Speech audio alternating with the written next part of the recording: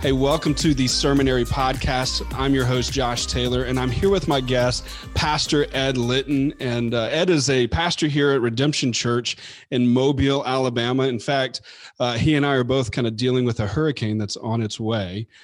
So this might be a quick interview. But Pastor Ed you've been at Redemption for 30 years or almost 30 years? No. Well, close, 26 years. 26 years. So coming up on 30 years, right, which is an extremely long tenure for a pastor at a church these days. I think the average is, I think they're doing well if they stay at a church for 10 years. So that there's a lot of people I went to college and seminary with that are shocked I lasted 26 weeks. So that's funny.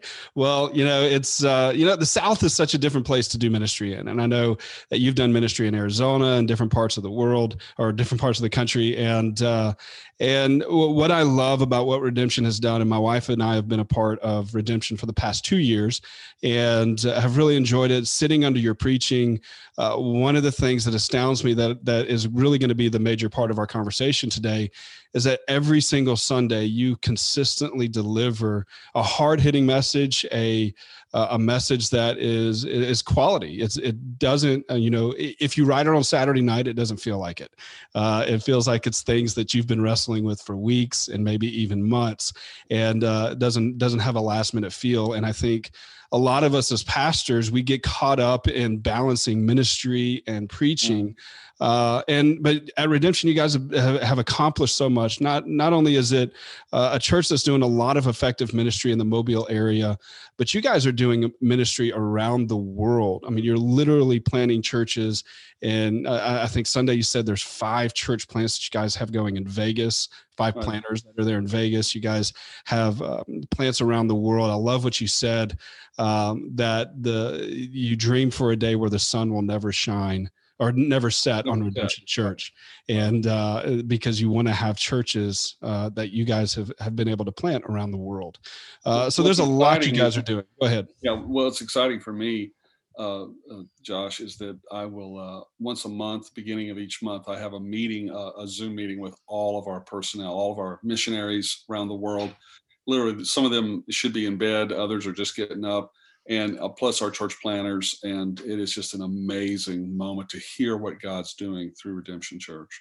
It really is. And one of the great things about it is under your leadership, you're able to mobilize a team of people. And some of these are young folks. I mean, men and women who haven't been in ministry that long, yet their leadership ability and the things that they are accomplishing, I mean, they're high capacity. They seem to be high capacity people. And so through your leadership, your ministry, and your preaching, I just see Redemption doing a lot of great things. And obviously the Holy Spirit is just at work in and through there. So I would love to talk about, we're going to try to do 2 parts. So we're going to have this episode today and then hopefully the next episode with you. But today's episode, I would love to talk about your preaching preparation, because I saw that you were on a trip sponsored by a major ministry here in the country that was for pastors, and you were able to take a pretty unique opportunity to be gone for almost a week.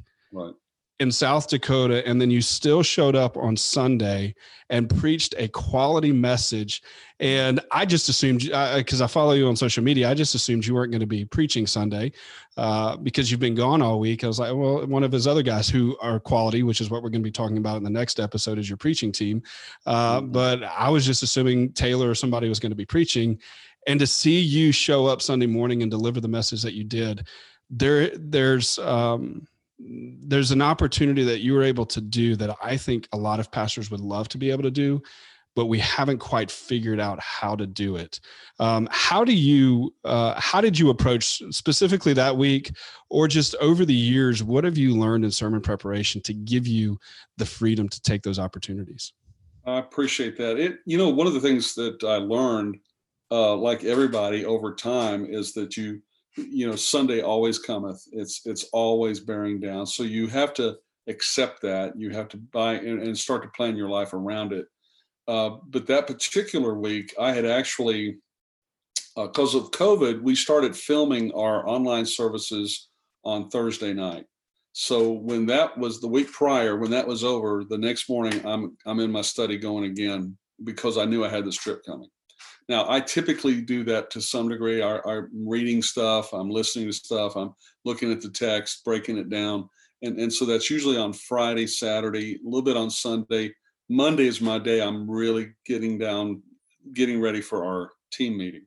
We meet on Monday afternoon, and all the members of that preaching team, which we'll talk about later, they come together. They have been studying the same text, and we work on it. Now, actually, the interesting thing was that's become so helpful for me is that I got an email Monday evening from the preaching team. They went over the text without me, and which was awesome. This is what we do.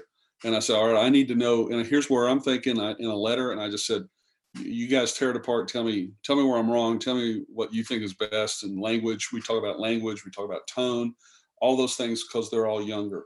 And so that week, actually, I had a little bit of studying to do in between killing pheasants and taking pictures, which are two hobbies that I adore. And it was very refreshing for me to be outdoors as usual. If I could live out there, I would. Outdoors, that is. And so I think that basically is how it wound down. The interesting thing is I flew back in, got into Mobile at about 5:30 Friday evening, and we delayed the filming for that online service to Friday. And so I literally walked to the church and filmed it. Wow. So kind of what you've been doing through COVID is you've been having your sermon completely done by Thursday to be able to preach, to be able to record it before you actually preach it live, because we've been meeting in person for the last few weeks. Right. You're preaching live on Sundays now. So that's, I think, a feat in itself is to, I think most pastors would think, man, I would love to have my sermon done by Thursday so I can have my weekends back. Well, and it's interesting too, because when I started out, I was a church planter and I had no preparation whatsoever. I took preaching classes, but I had no preparation of the rigors of preparing for a sermon. And in those days, I was preparing 3 sermons a week. And typically my Sunday morning sermon didn't get finished until Saturday. And I was having a nervous breakdown every week. And, you read stories about Spurgeon, that he stayed up all night, well, that's because he's a genius and I'm not a genius. And so basically I had to discipline myself and change my mindset and my schedule that Monday morning I'm at it, getting ready for next week. And a lot of times, even on Sunday night, I'm thinking along those terms. You learn to think sermonically.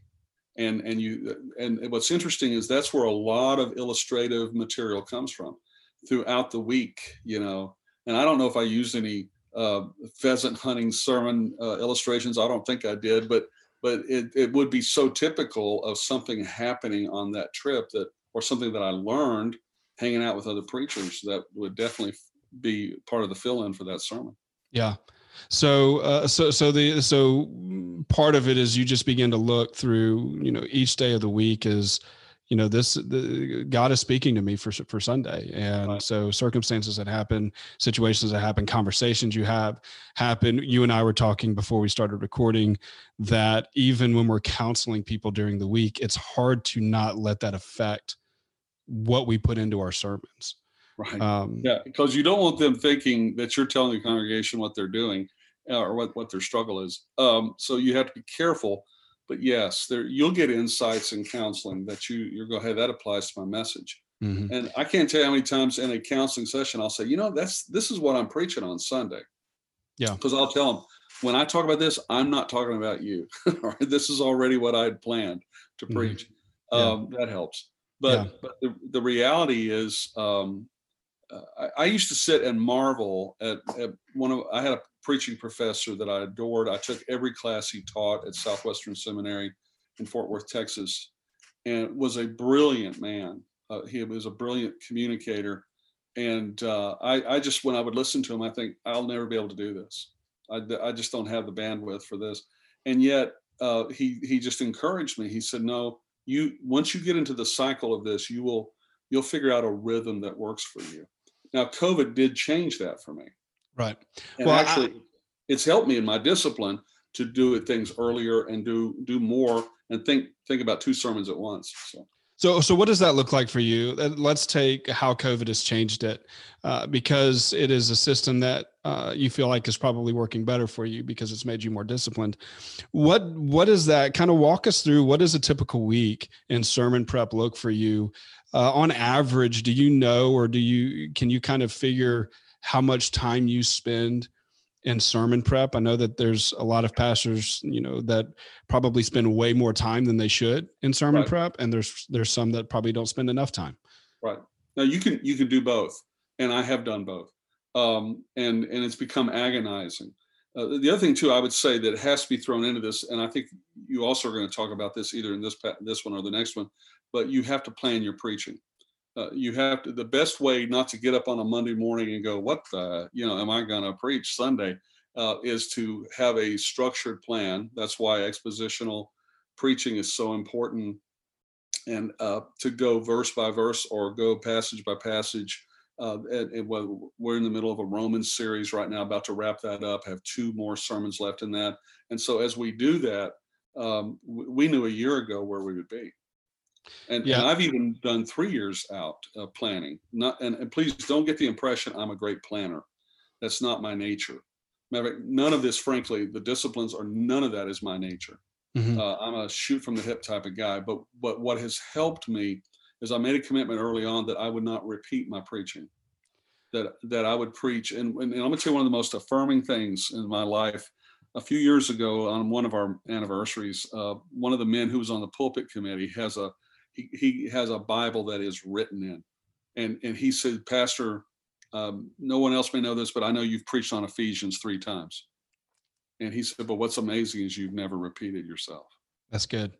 That's really good. And I think that's such a great point, because planning your preaching is something that at Sermonary and with our sister company Ministry Pass, we harp on a lot, is preaching or planning out your preaching. That's why we put together sermon calendars every year. We put out 6 on the Ministry Pass side this year. The objection that we often hear is it, quenches the Holy Spirit, which I knew you probably even knew where I was going.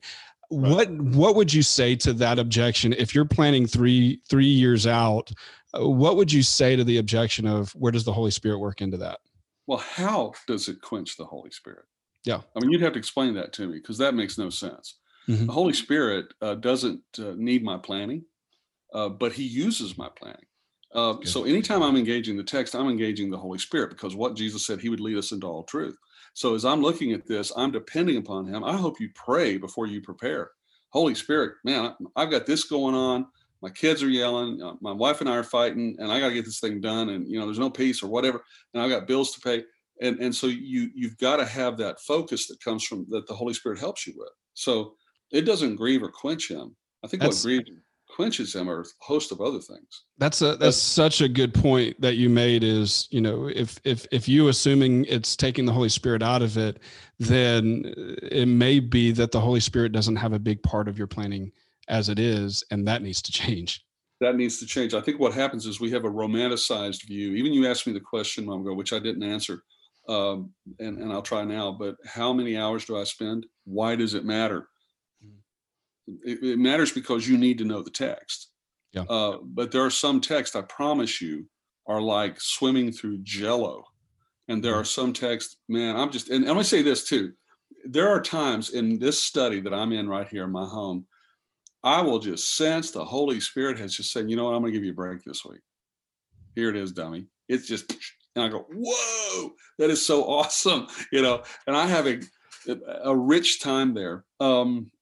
And there are other times it is pulling teeth with a pair of pliers, and it's just it's agonizing, and so that helps. But one other thing I want to throw in here real quick, and I know I can be all over the board, but your quiet time is critical to your sermon preparation. And I would say I would ask the question: how much time are you spending worshiping Him in His presence, letting the Word? Most of the texts I use in a sermon to support what I'm preaching, whatever the text I'm coming from, will come out of my quiet time. That's good. It'll be the Spirit. Here we go. The Spirit validating, hey, this is where I've been leading you in this, and boom, insight will come from that. And so that's part of it. But listen, we have to breathe the Holy Spirit. So the number of hours, to be very honest, I used to lie. I used to tell people, 24 hours of sermon, if you can spend too much time. You're dorking around doing something else with your head. But and by the way, let me say this too, when you're younger, it's going to take longer. Right. The older you get, and it's not that you're pulling up old stuff, but there is a resource of material. And there's connectivity there that will come. But I would say 8 to 10 hours average, 8 to 10 hours. And not all of that is some that's exegetical work, getting in the dirt. Some of it is organizing the thought. And the other thing too is, creativity, mm-hmm.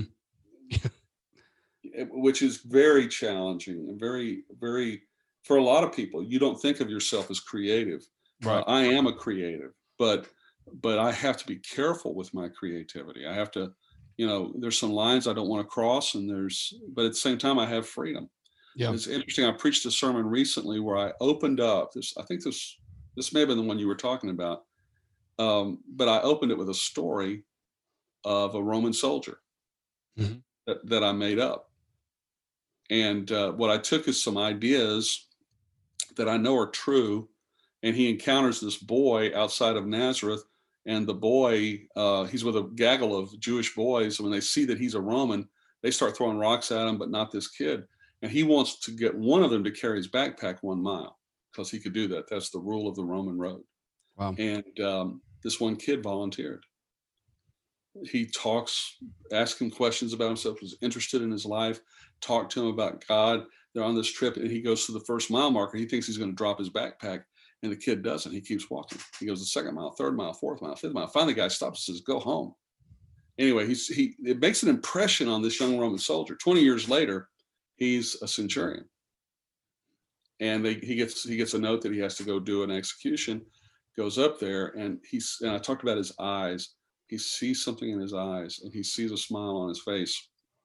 Believe it or not, even while he's being executed, and it stirs that memory, and he begins to consider him. And then he says, "Obviously, this was the Son of God." So that was an introduction tool.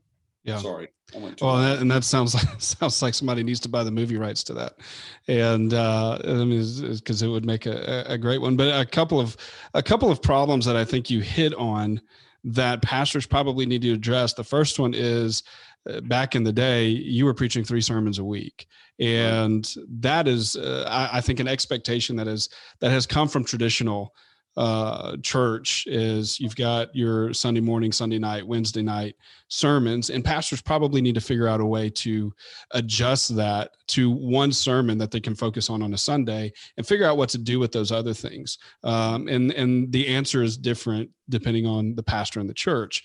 But also, creativity hits at different times. And I think that there's a lot of pastors that are working office hours from 8 to 4, 9 to 5, or whatever it is. And creativity often doesn't hit during those hours. My creativity happens at night or early in the morning. And we need to give ourselves the pressure to make some flexibility and freedom in our week to let those the creative things happen the way that our brain is wired, the way that God has wired our brain. I work best early in the morning. If I can get up early in the morning, I will get more done before 9 o'clock than I do the rest of the day. Wow. Because that's the way that God has wired my brain to work. And that's where creativity comes in. So we need to give ourselves the freedom and flexibility during the week to do that, which is probably another conversation that pastors need to have with their leadership as well. Well, let me say this. You're right, and I think you do. You need to whatever your structure is, whoever you're having to deal with, their personalities, temperament, and history, and all that stuff. It's part of leadership, but you do need to start that process. I want to say too. I think creativity comes in relaxed moments. I think when you can relax and laugh and have a good time, you will see things more joyfully. You'll see things differently, and you'll feel there's a balance in your life. For some reason, God gave me a brain that's like sticky flypaper when it comes to insignificant, trivial things. I mean, statistics, data. I cannot for the life of me pass algebra as a senior in high school, but I remember stuff. And my wife says, she used to say, you have more useless crap in your head than any man I've ever met. My wife says the same thing to me. Yeah. So I'm going, well, it's all these years of illustrating things. Mm-hmm. And for whatever reason, it sticks, which is a really important thing about creativity. Howard Hendricks actually wrote a book on creativity in preaching. And he says the best way to tell a story, and I am a storyteller, and I learned that from a father who was never trained, but was one of the best storytellers I've ever met in my life, because he lived these stories.